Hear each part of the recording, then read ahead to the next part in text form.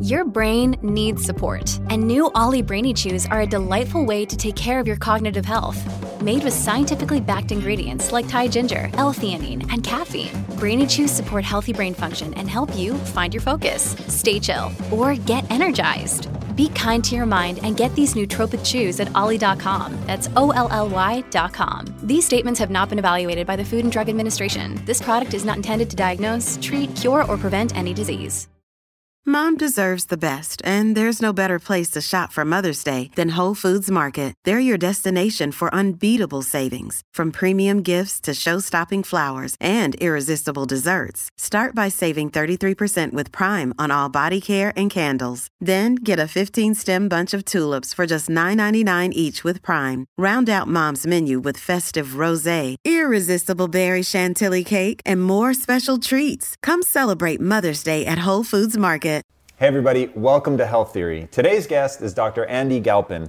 He's both the creator of the Biomedical and Molecular Exercise Physiology Laboratory at CSU Fullerton, as well as their director of sports performance. He's also a former competitive weightlifter and the co-author of Unplugged, Evolve from Technology to Upgrade Your Fitness, Performance, and Consciousness.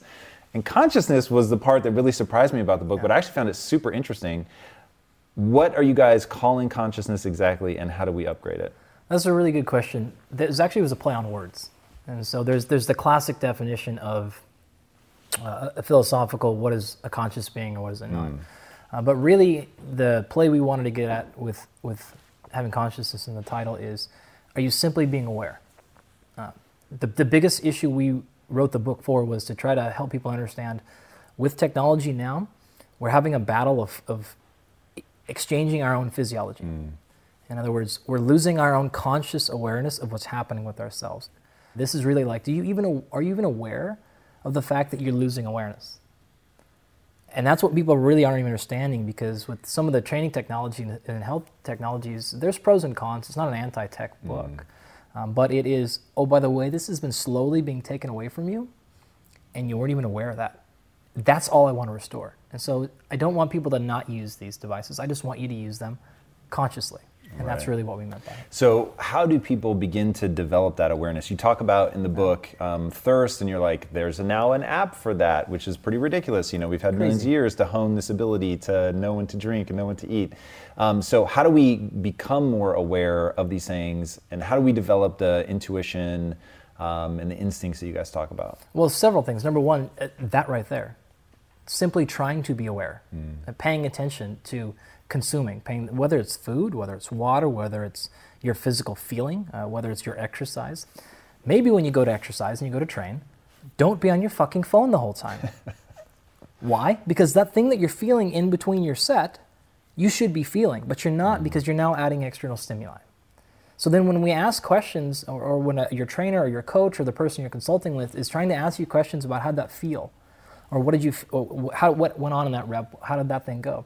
You don't have any time to downgrade and process what's actually happened and think about what's going to go on next, because you're spending too much time stepping out of your own brain and your own physiology and going to the external stimuli. Thirst, same thing. Like, are you really thinking about how thirsty you are or hungry you are? This is one of the reasons why I like fasting in different aspects, simply because if I then take you and take some of these stimuli away, and then I ask you, well, did you notice what that felt like when you got hungry? Was it really hunger? You think your blood sugar really crashed because you didn't have a meal in 30 minutes? Or do you think that you just simply got behaviorally, because you weren't paying attention and you got behaviorally ready to eat there and it didn't happen, now all of a sudden you're throwing off your thing? So the first thing would be simply becoming aware of what's happening. And the easiest way to do that is to decrease the amount of external stimuli coming in.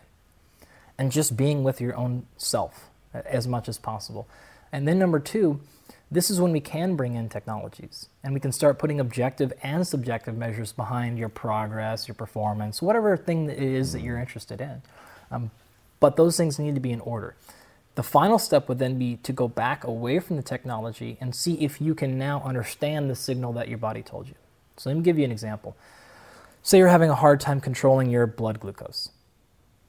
Or you at least felt like that. You felt, man, I'm getting these crashes up and down all day. I think it's my blood glucose. Okay, fine.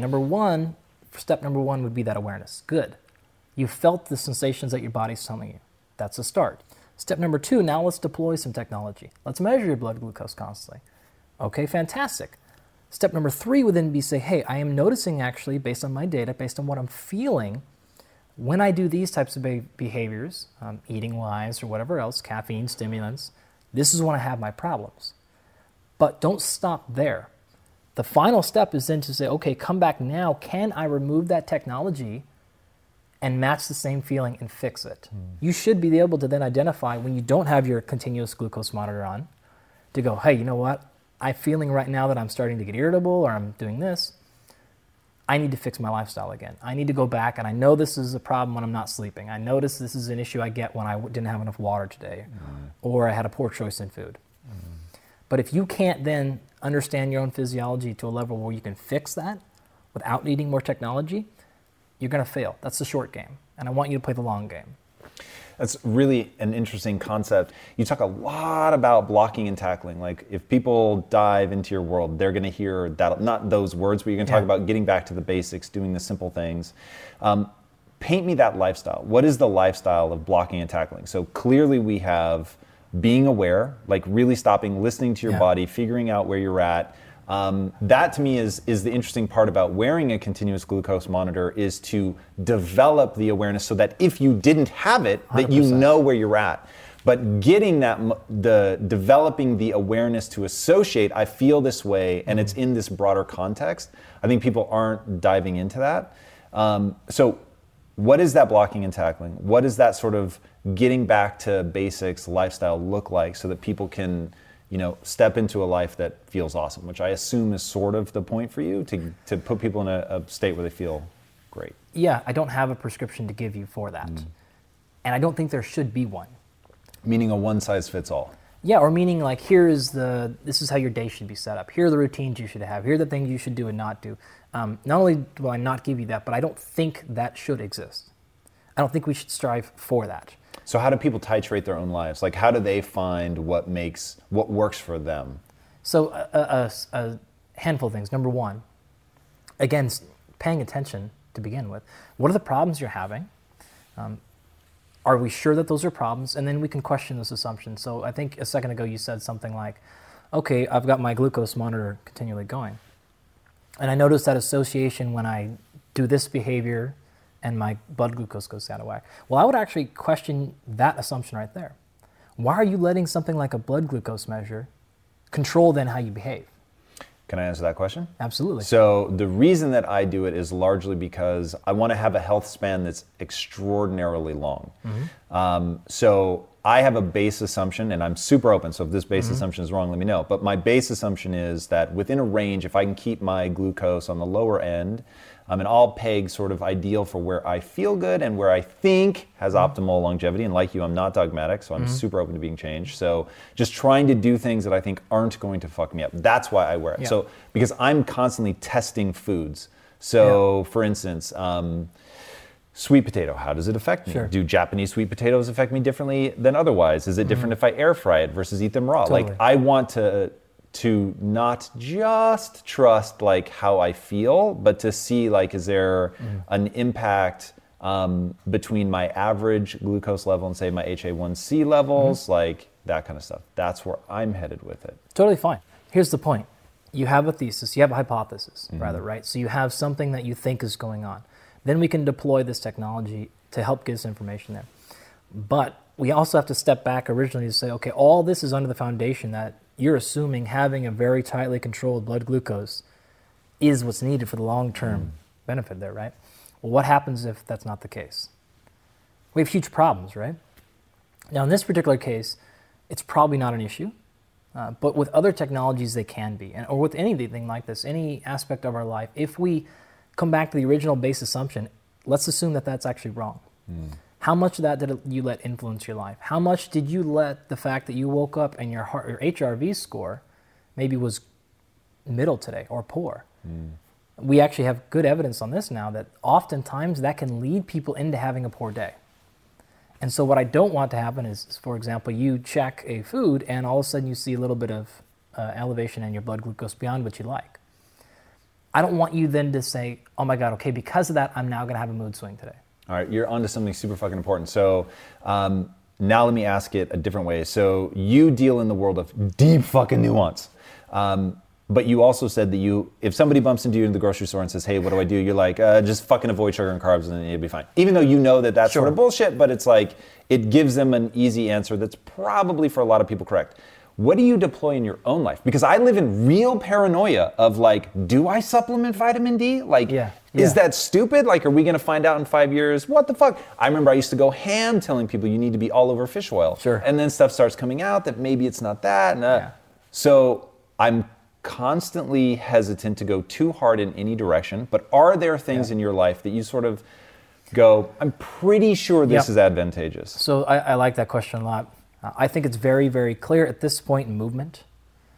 We need to have a combination of movements. So there's physical activity, what I'll call it, right? So just, are you burning enough calories throughout the day? And we all understand now with the change in technologies how that's changed human behavior, right? If you look at the Industrial Revolution, if you look at the technology revolution, the robotics revolution that's sort of beginning, we're kind of in right now, the basal amount of physical activity a human would go through for basically our entire existence as a species is crashing to an end in a very, very short amount of time relative to evolution, right? So that needs to be replaced. And this is when you see things like a walking treadmill or people that are just trying to do more movement, right? That's one. We also need to put back in things where heart rate gets extremely elevated. We need to put things back in that or non-binary movements. So, yeah, okay, that's great. You moved up and down controlled. That's fantastic. That's a piece. But we need to have other exchanges of movements. I think things like martial arts and grappling are a fantastic way to get this non-controlled, non-specific movement in, which is very, very important. I would argue, on overall physical health. We need to do something that challenges our ability to sustain output over time. If you want to call this cardio, you can. I would never call it that. But can you sustain an elevated in work, a decent elevated in work for an hour? Out of curiosity, why wouldn't you call that cardio? Well, because cardio just refers to heart, right? And so most people would say it's anything that elevates your heart rate, right? Well, that's anything. Anything that's above you. One beat above your resting is then technically cardio. So it's non-specific. It doesn't tell me anything. Cardio could be lifting weights. Cardio could be going for a walk. Typically, people think cardio or aerobic are things that we do for our heart health or for fat loss. And then we think, okay, anaerobic things or resistance exercise or strength training are things that we do if we want to like big and buff or for an athlete. And that gets people doing two types of exercise. I do cardio or I lift weights. 1,000%. I fall into that. That's the fucking problem. That's why I hate those labels, because we now have people living on these two extremes, which are good things for you. But what about all the fucking shit in between? And I hate that message of, okay, either I jog for an hour or I go lift weights. Like, that's it? You don't do anything else? How much variety do you do in your workout? Do you get a tremendous amount. Because you're doing martial arts, or do you really like, I do BJJ on Monday, I'm playing basketball on Tuesday, it's soccer Wednesday, I'm swimming Thursday. Like, how do you in your own life mix it up? So I don't think about the outcome like that. I think about what's a physiological system that needs to be challenged and then do that.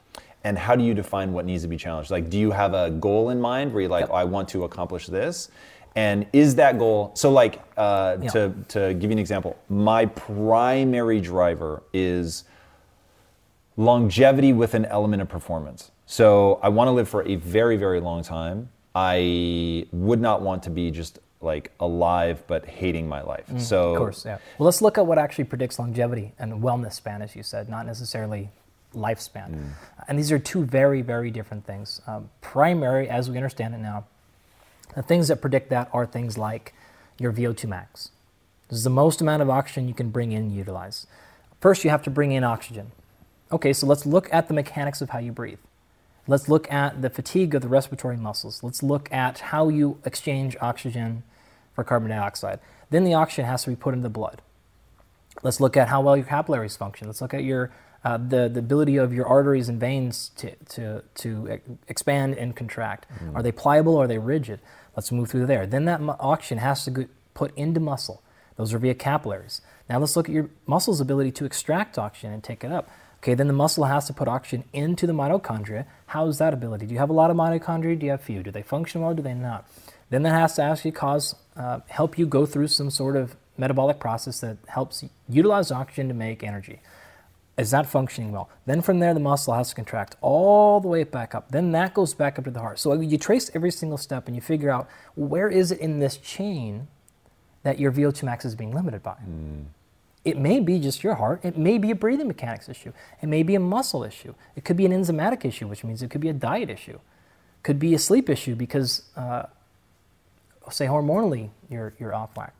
So that's what I mean when I don't think of the outcome like cardio versus strength. I think, okay, what am I trying to get to? What's physiologically the problem area? And then address that. The other pieces for longevity are muscle mass. Having a ton of muscle mass and having a bunch of strength is really, really, really critical to longevity, especially wellness span. Within that, in my world, there are different types of muscle fibers. So there's fast-twitch muscle fibers that produce force and strength, and there are slow-twitch muscle fibers that help you resist fatigue. Well, what's pretty evident is the fast-twitch muscle fibers are the ones that you lose with aging. And the only way to keep those things alive are to do high-force contractions. You can't keep those alive any other way. And so you start saying things like that, and I start saying, well, how much heavy strength training are you doing? So yeah, you can continue to hack all your mitochondria all you want. You're going to be weak as fuck. And that's going to be a problem because you can't move yourself. So think about it this way.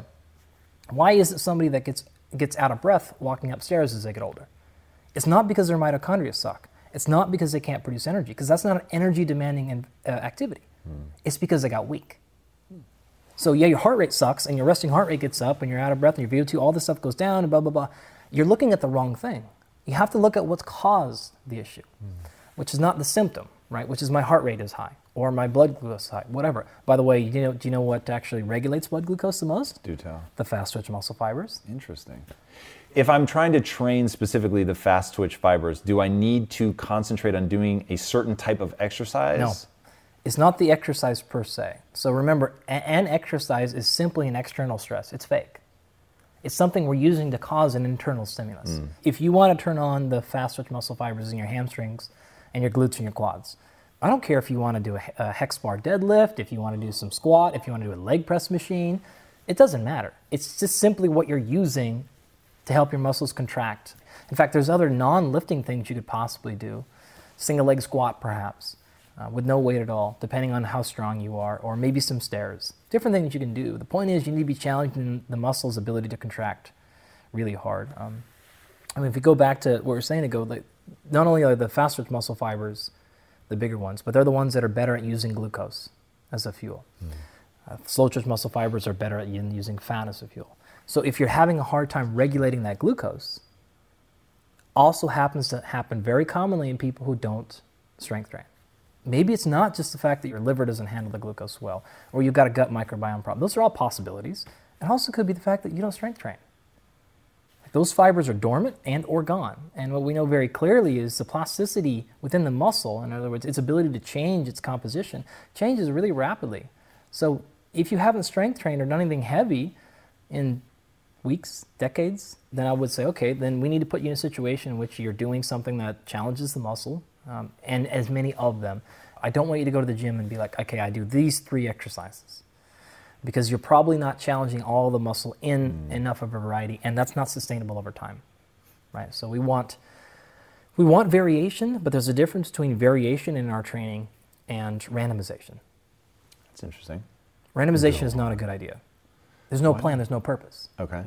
Right? We want variation, so which means I want to do different exercises in different ways, but there needs to be a plan or purpose. There needs to be some sort of progression or some sort of logic behind why we do it, as opposed to, I'm going to do this exercise today. Why? Because that machine is open. Right. Fantastic. Okay, sometimes that happens. But we need skill. If we applied that to any aspect of our life, you'd be like, well, that's crazy. Same thing with your training. So we need to have someone that can help you or yourself choose these things in a very specific progression and variation path so that we're getting to where we want to get to. That helps us avoid the overtraining issues, and it helps us continually progressively overload, which is one of the things that we have to do to challenge the muscles. It has to be progressively overloaded. But you can't just simply say, okay, I'll just add 5 pounds to the same movement every time. How long does that last? Not very, right? So for your wellness question, that's what I would say is, okay, are we doing enough of that For the VO2 max piece, we'd have to figure out where exactly your problem is, but it's typically in the same two areas. Your ability to sustain work over time, elevated work. So this is not like, can you go for a 4-hour hike? But I'm talking more like an elevated heart rate at, say, 80%. How long can you go? 20 minutes, 25, 30, 40. And the other one would be the opposite of a shorter, extremely high physical challenge. So something like interval training, but really, really, really difficult. So if you piece that together, that looks like a little bit of strength training, a little bit of interval, and a little bit of the steady state movement. So we would play in all of those areas in a progressive fashion, in a planned order, such that we get all those challenges. If you do that, you'd be about as bulletproof physically as you could possibly be. Now, what about some of the getting back to nature stuff? Like, should people be thinking about forest bathing? Should they be thinking about sunlight, sleep? Like, so people want to get fancy. They want to get into the, like, deep nuance. But instead, like, hey, the reason your team is losing is because you don't fucking block and tackle. So, like, take care of the really basic stuff first. Good. I've heard you talk about sleep. It's like profound effects on testosterone, things like that. And I thought, wow, it's actually really true. Like, you understand the nuance so much. It's so tempting to want to just pick a topic and go fucking 1,000 miles deep. And I know you can do it. But the reality is your answer to people is always, you said, even when you're dealing with elite athletes, you're like, I first look at like the most basic shit because they're all over the map. I have a couple of athletes that I've worked with that we have to do advanced blood testing things on. The vast majority, it's not. The vast majority, it is not even blocking and tackling. It's, you didn't even show up to the stadium on the right day. Right. Like, you're not even in the fucking building yet. So with the blocking and tackling, it's, okay, are you consistently bad with your sleep? Or did you just go through a couple of nights of sleep deprivation, which I'm actually a fan of. Interesting. You actively do sleep deprivation. Yesterday I was up at 1:30. In the morning, right? After like a very short window of sleep, or you were still up until? No. Like I woke up at 1:30 in the morning, my day started. Wow, okay. And moved on. Did you set an alarm? Absolutely. Interesting. So I don't think there's any magic to those numbers. What is magic for sleep is consistency, for the most part. What I don't want people to be is slightly consistently underslept. Okay, that's a good tip. That's a problem, right? So if you're constantly, or you're just extreme variation, right? So it's like, I slept 4 hours last night and then I slept 11 tonight. Like, that is a recipe for disaster. So for me, it is very planned. Okay, I'm going to go through short periods of sleep deprivation, and then I'm going to pay that back by going through a solid 2.5 or 3 weeks of no less than 10 a night. Like these massive recovery phases we go through. And then you kind of reset a little bit, go back. So I wouldn't recommend, I think in the book we go through some sleep challenges. Thirst challenges, same thing. Hunger challenges, physical activity challenges, performance, like all of them. So I'm just taking the same thing that everyone would do with their health, with their food, and say, well, why not extend this to everything else? The problem is people will do these short sleep challenges, but then they won't pay it back, right? So if you go through short periods, say, of fasting, you need to pay it back with feeding, right? If you go through a period, and this happens to me occasionally, and I'm sure many people that you associate with, where workload just gets out of control. I'm good at that. I'm actually good with people like going absolutely nuts with work for short periods of time. The difference is that has to then be paid back immediately, right? We have to pay back the exercise with recovery. We got to pay back the sleep deprivation. If I'm working with somebody and they're having a hard time getting to sleep, or it's like, I struggle, I'm up, kind of on and on, one of the things I will do is let's go through some short-term sleep deprivation. Interesting. They're constantly sleep deprived, so let's make it terrible for a couple of days. Is the goal that they would then, as long as they're scheduling it, that they would be able to sleep longer when they do sleep? This is doing a couple of things. Number one, it kind of just feels like a reset. Because the next night when they go to bed, and say they go to bed at 11, by the time 11 comes, there's no question. Like they're absolutely ready to go. And we just broke that pathway. We're out. Now I wouldn't do this right before a competition, or anywhere close for the athletes I work with. This is something like, let's come back and do a reset afterwards and see if we can figure some things out. Number two, it helps them realize how terrible they feel. Because now I exacerbated the problem. So, okay, sleep's a problem, let's go as worst as we possibly can. Now how you feel, right? And then I don't have to convince them anymore that they're okay in 6 hours. But again, here's the difference. What I'm saying right now is planned variation. Not randomization. Randomization is a problem with training, with food, with sleep.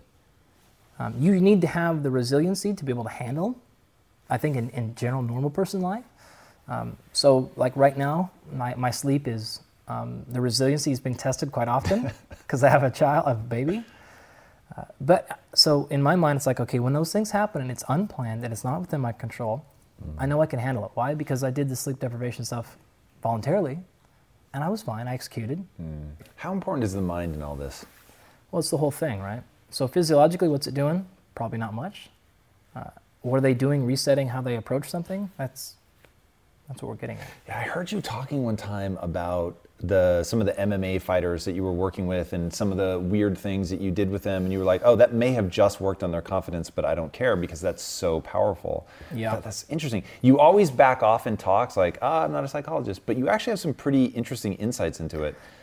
I'm not a psychologist, I don't have any training in those areas, and I don't know if what I do is backed by science. All I can simply say is, look, what we call in science evidence-based practice, and this is what we hope people are always living by.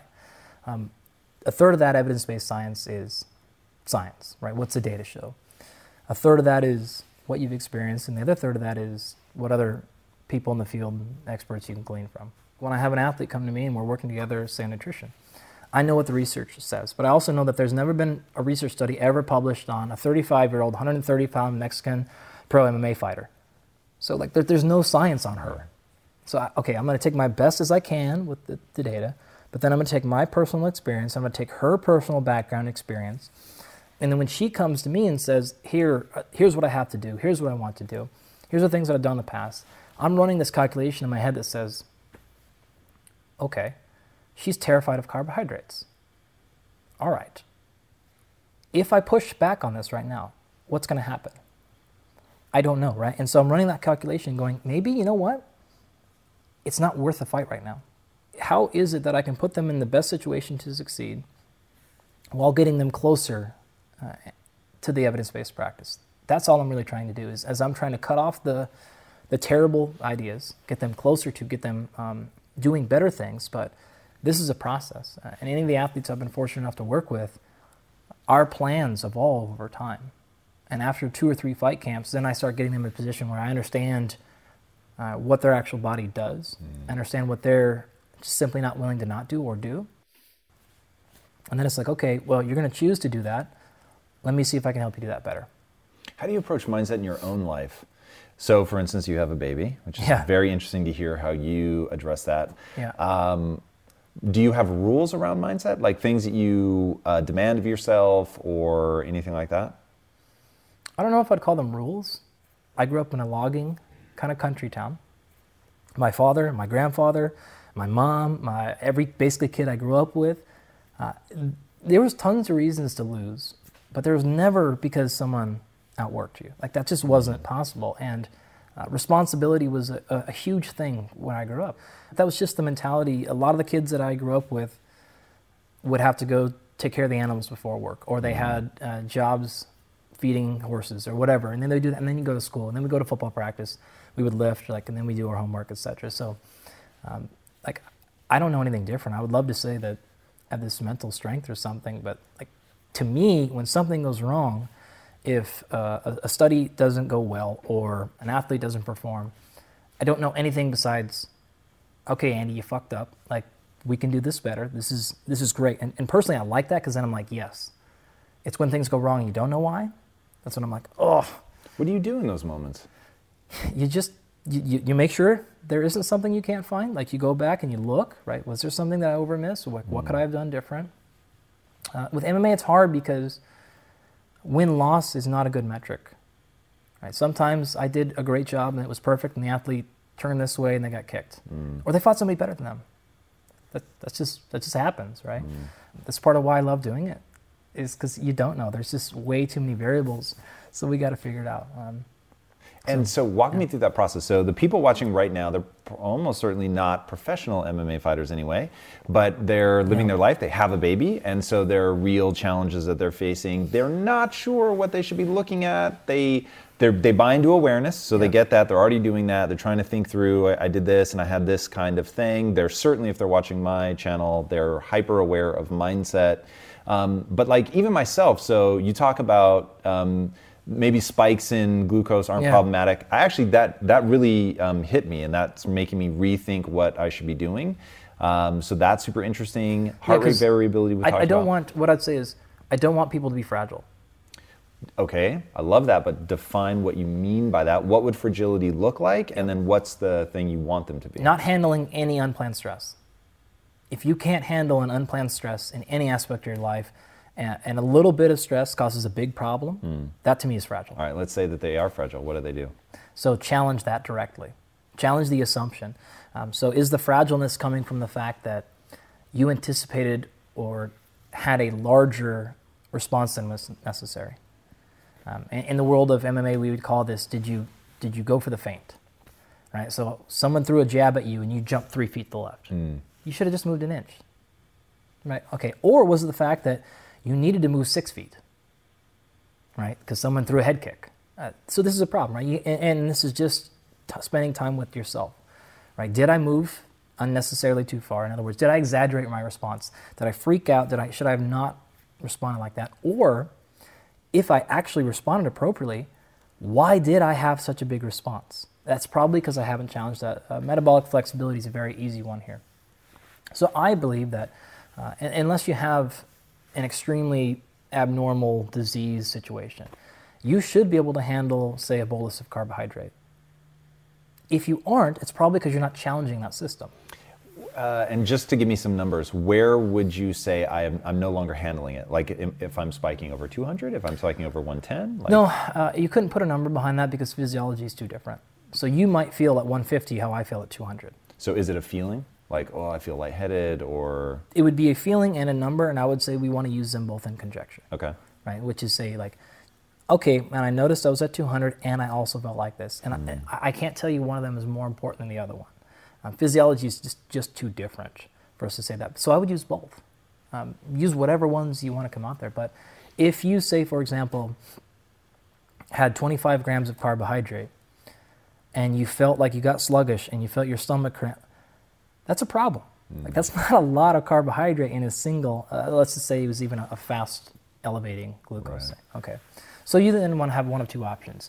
You change your entire lifestyle around such that you never ever come in contact with a carbohydrate, or you work on challenging that. Let's go for like an allergy. So with my kid right now, we're dosing her with peanut butters. Oh, this is fucking interesting. We're going to get hate mail for this. I love it already. So walk me through the protocol. So, and it's preemptive, right? You have no reason to believe she. Yeah, she. You have no reason to believe she is allergic. You just want to make sure that we get some early exposure. Exactly. Okay. So how do we start doing that? You start very small. You dose. You wait. You come back.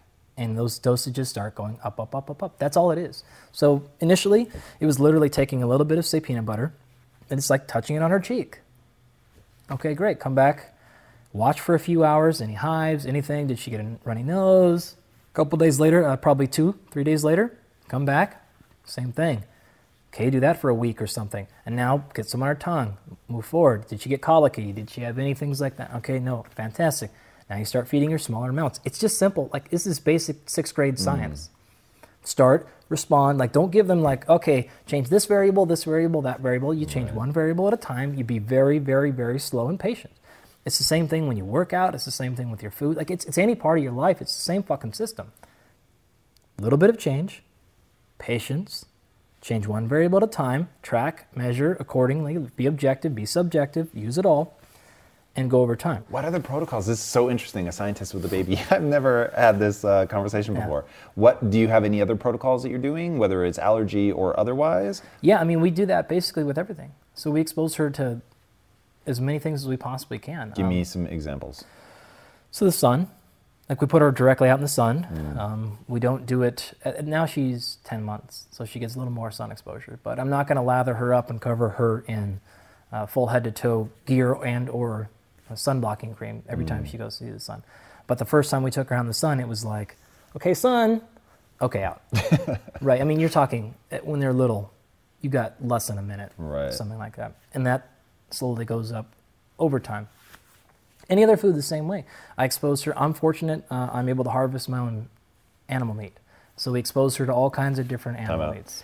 You raise animals? You hunt? I hunt. Okay. I hunt. And you use the meat? Yeah, I mean, like last year I came back with probably 280 pounds, 300 pounds. That's a lot.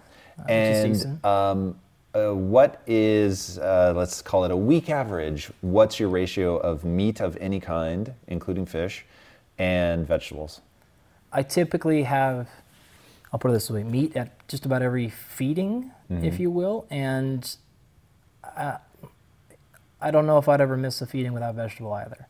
And I know it's going to be different for everybody, but I'm trying to introduce more vegetable variety into my life, so I'm asking directly for myself. Yeah. Give me like some of your top ones that maybe you're like, I eat your kale, bok choy, collard greens, asparagus. Like, I think I get the typical ones, but basically I eat green shit. Yep. Like, what else? I'm trying to avoid peppers right now because I have a suspicion that lectins hurt my joints. So what are some like non-nightshady things that I can get some color in? Yeah, well, the easier play would be to go to fruit. Interesting. You get loads of colors. Do you think of vegetables though as being the same as fruit? I think of fruit as being I think it's nature's candy. That's the real, just direct fucking statement. Well, I would directly, totally fucking disagree. Yeah, see, I knew that was coming. Okay, so do you think of fruits and vegetables, or do you think of fruits and vegetables? Separate. Okay. Absolutely. But put it this way. So, for example, myself or when I work with an athlete, basically vegetables don't count towards the allotment of calories or carbohydrates. Okay. Even something like carrots. No, because I'm glad you put this up. I just had a super fiery post about this on my Instagram a couple of weeks ago.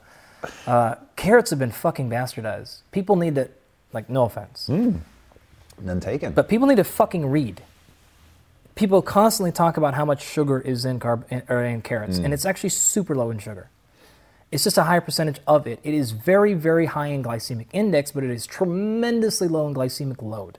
And those differences are critically important. Ooh, explain.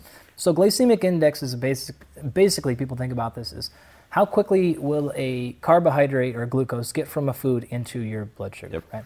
And it's pretty high in carrots, especially if you cut them small and cook them, right? And you've broken down many of the cell walls, you're going to be able to get macronutrients out pretty quickly, right? The difference, though, being the glycemic load takes into account how much actual sugar is actually in the food, and that's tremendously low for the carrot. So to get a noticeable large response in your blood glucose from carrots, you would have to consume a boatload of carrot. So that's the major problem. I mean, just look at the calories. So a giant carrot has virtually no calories. It's tiny. So how can there be a lot of carbohydrate, a lot of sugar in something that also doesn't have any calories? It's really, really difficult. So you start talking other root vegetables, now those things can be a little more dense. But carrots are really, again, assuming you're eating them, say, raw, and a giant whole carrot, it's really pretty manageable. I would be very shocked if you ate a carrot and had any noticeable change in blood glucose. If you do, I would say you're very, very, very intolerant to carbohydrate. And to me, I would say that's a problem. Unless you're very specifically, say, 6 months deep into doing a very particular keto protocol or something like that, which is cool, right? In that case, you have intentionally, going back to conscious, you're consciously trying to do something over here for whatever reason, which I'm cool with that. But if the goal is just to sort of be living, and a carrot raises your blood glucose noticeably, you're having problems constantly throughout the day. I guarantee you're probably getting a big blood glucose spike from protein too. Which is going to be a huge issue, right? So it's like, what do you want to really put yourself in a situation where all you can eat all day is like avocado?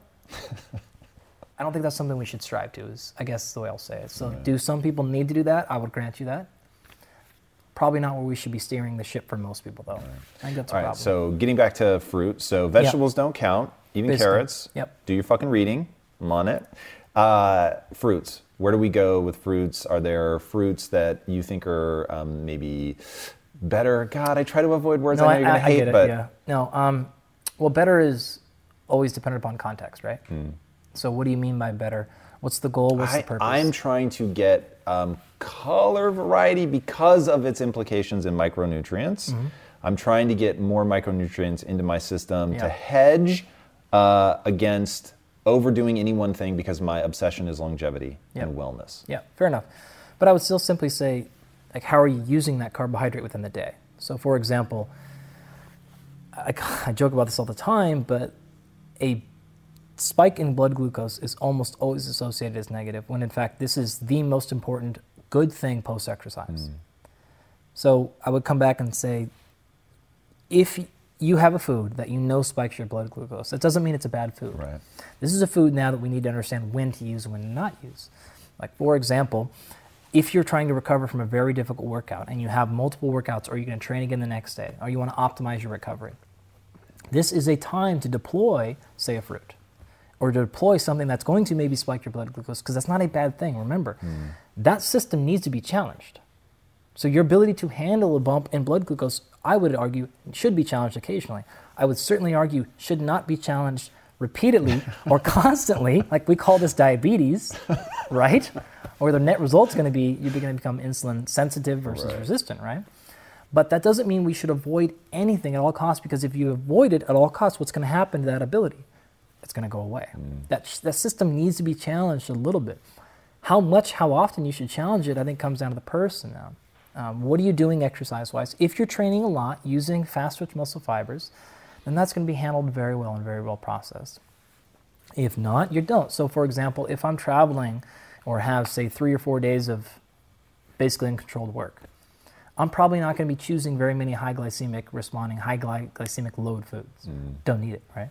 But if I'm going to be training a lot, or I'm stable, which is what I try to do often, then I'm going to use those to my advantage to enhance recovery, particularly for an athlete or even myself. You need to actually pay attention to the research and pay attention to the fact that people talk about, for example, fructose and the fact that it's processed in the liver. And that's a problem. It can be if you're over-consuming, just like anything else. But the fact that when you burn muscle glycogen, you start eventually using blood glucose. You refuel your blood glucose from the liver. So if you train really, really hard, you see a depletion in liver glycogen. Fruit is then therefore the best way to replenish that, because it's going to go directly there. That's the point of it. So we use this to our advantage. People, for whatever reason, like to give berries, okay, that's the okay one. But like, fuck, don't eat watermelons, super high in sugar. Go look at the actual numbers in a watermelon. Go look, actually watermelon's pretty high in satiety, so it makes you feel pretty full, and it's almost entirely water. It's very low in sugar. So like, people just think those things because they're like, oh, it's super sweet, and it is.